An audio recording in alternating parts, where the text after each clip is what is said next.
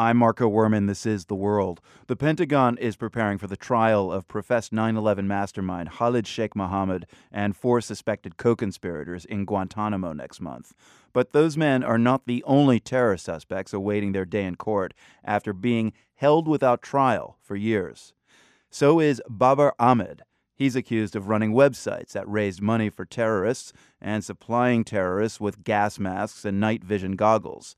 The U.S. case against him can't proceed, though, unless Ahmad's extradited. He's a British citizen arrested in Britain in 2004 on a U.S. extradition warrant.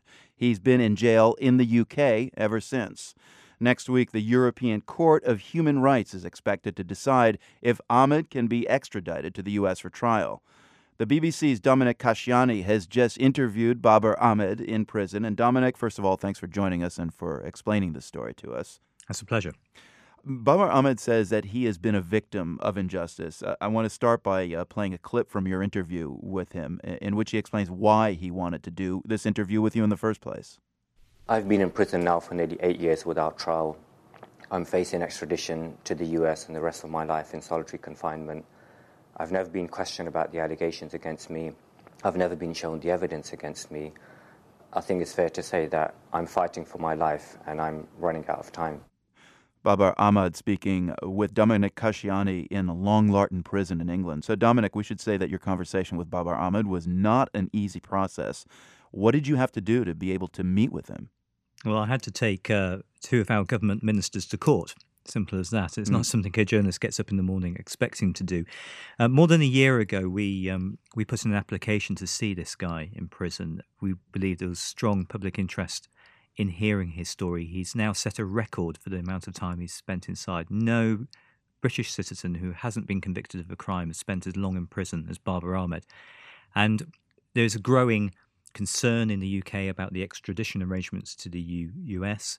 His case is clearly one of those which touches on that. So we asked to go and see him. We were told we couldn't go and see him, that we couldn't film an interview with him. And we challenged the UK's Ministry of Justice, which runs the prisons, it's equivalent of your federal prison service.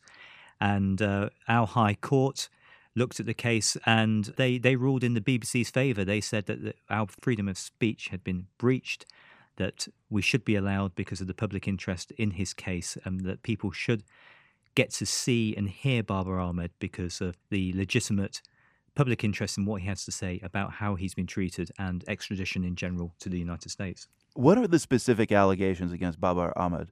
Well, he faces some very serious allegations, and I think this needs to be said at the outset. In 2004, he was arrested on a US extradition warrant as he left his office in London. And the police who arrested him on behalf of the United States said that he would be charged with 4 crimes, namely providing material support to terrorism overseas, doing that through a website, conspiring to kill, and money laundering for terrorism. Now, at the heart of these allegations is something called Azam.com. And in the late 90s, Azam.com was the first and only preeminent website in English if you were interested in the Mujahideen. And by that I mean people who'd fought in Bosnia, people who were fighting in Chechnya, people who had connections to Afghanistan and what was going on there. If you were a Muslim who spoke English, if you were a Muslim in the West, the place you went for information was Azam.com. And that was the website that Babar Ahmad allegedly ran. Now, that's at the center of these allegations, and the US said that he used that website to provide material support around the world over a number of years, and that's why they say they want to prosecute him. Okay, let's play another clip from your interview with Babar Ahmad in which he responds to those allegations. I absolutely reject any allegation that I have supported terrorism in any way, in any place, whether in Afghanistan or in Chechnya or any other part of the world. I believe terrorism to be wrong, and I believe the targeting and killing of innocent people to be wrong. They say that the Azam.com website was used to recruit young Muslims in the West for jihad. This is an extremely serious allegation, as you yourself said. I've never been questioned about this allegation. I've never been shown the evidence in relation to this allegation, and I've never been shown the case against me. So anyone can make any allegation that they want. But there is a process where if someone is sent to prison for years and years, he at least should know what is the case against him. He at least should be shown the evidence against him so that he is able to respond to it. And the right place for me to respond to these allegations is either in a court of law or in a formal police interview. So the United States sees Babar Ahmad as supporting terrorism. Ahmad rejects that. Dominic Casciani, why has he been held for 8 years without charge, though? Quite simply because his case has been so extremely complicated. I mean, it started with the whole issue of where he should be tried. Now, I mean, to bring it down simply, he says that the evidence against him was gathered in London when he was originally arrested by the Metropolitan Police, Scotland Yard, our detectives here in London. Right. He says that they amassed evidence from his house. There was a decision not to charge him in the UK. Now, he says that evidence that was amassed at the time he was originally arrested was sent to the States so that the Americans could build a case against him. He's been battling against this, arguing he should be tried here. But secondly, his is one of 6 cases that's at the European Court of Human Rights. Now, the European Court is our highest court, which decides on the really, really big cases across the whole of the continent. And next week, it will rule on whether men like Babar Ahmad can be sent to the United States to potentially face life imprisonment in what the European Court has been told anyway are pretty harsh conditions. Now, that's been a very complicated issue for the court because the court doesn't necessarily want to get involved in diplomatic extradition arrangements between individual countries. It believes it's there to protect rights in Europe. And the big issue it's got to deal with is whether the American Constitution and the rights which are afforded to defendants under that Constitution matches and is comparable to the European Convention of Human Rights, which protects people here. Now, Babar Ahmad's lawyers say that the prison conditions he would face in the States are not comparable to conditions here, that we in Europe would never have a prison comparable to those in the States. Our prisons are much better, they say, and this is one of the issues they're wrestling with. So it sounds like his main concern is where he serves time and not necessarily whether he serves time, correct? Yeah, absolutely. Because at the heart of this is this issue about where he feels he's going to get a better deal. Part of this, though, of course, is about the whole issue of what he can be charged with. Now, the complicated matter about Babar Ahmad's case is he's not charged with anything simple like membership of Al-Qaeda, things like that. You know, he's charged with support of the Mujahideen and a global jihad. Well, what is that? How do you define that? And the courts in Britain have taken a slightly different view on this to the courts in America. I've seen cases where you've had men on comparable charges to Babar Ahmad who have had a comparable background. For instance, Babar Ahmad fought in Bosnia. He then went as an aid worker to Chechnya. People with comparable backgrounds who have been acquitted on allegations of being involved in extremism and jihad because our courts and our prosecutors have taken the view that that isn't necessarily the same as terrorism. Now, this is why Babar Ahmad says he doesn't support terrorism, because he obviously says that's what his defence is. He hasn't necessarily engaged on the point about whether he was involved in a jihad, and I think that's because he's clearly concerned that if he says he was involved in a jihad, he'd have a harder case in an American court. Right. Well, here's a final excerpt from your interview with Babar Ahmad, Dominic, in which he explains why he doesn't want to be extradited to the States. I face the rest of my life in solitary confinement. And this is not an hypothetical scenario. There are people that have been 15 or 16 years in solitary confinement where they don't see any other human being.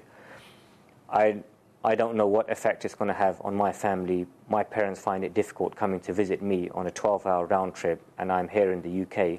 There's no chance they're going to be able to go and visit me when I'm in the United States. And going to a foreign land where you don't know anyone, where you have nothing to do with, and being far away from your family and loved ones, it's a nightmare that no one would wish on their worst enemy. Have you mentally prepared yourself for it? I don't think there's any way of mentally preparing yourself to spend the rest of your life in solitary confinement. Babar Ahmad, of course, fearing life in prison at ADX Florence, also known as the Alcatraz of the Rockies, where the likes of Zacarias Moussaoui, who was involved in the 9/11 attacks, and Unabomber Ted Kaczynski are incarcerated. Dominic Casciani, I have to ask you, how big a fish is Babar Ahmad? Is he a Zacarias Moussaoui or a Unabomber? Well, I think that's the million-dollar question. I mean, he hasn't been charged with anything like a bomb plot as such, but the big question is how influential were the websites he's alleged to have run? And let's say, for argument's sake, if it is proven that he was running those websites, that would make him a very, very big fish, because back in the day, back in the 1990s, when you had this idea of a global jihad developing, and particularly that feeling of a global Muslim brotherhood under attack, when that was developing in the UK, that was quite a small pool of people who were involved in it. And our security services struggled initially and then frantically after 9/11 to try and understand what was going on. Now, clearly the case against Babar Ahmad made by the US is that he ran Azam.com, and that website was right at the heart of the development of this this kind of jihadist ideology in the UK. And I think if it were proven that he did run that site, then he would be a very big fish indeed. When you listen to Babar Ahmad, it sounds like he speaks like an attorney. What impression did you come away with of this man? I think I came away with a very mixed impression of him. He's 37 years old. I'm no spring chicken. He's 2 years younger than me, but he looks a lot older. I mean, I'd put him about 50 if I didn't know enough about his background. He's a very, very clear thinker, and he has a very dominant personality in the room. And that made the interview something of a challenge because he clearly wanted to get his points out, and there were things he didn't necessarily want to talk about.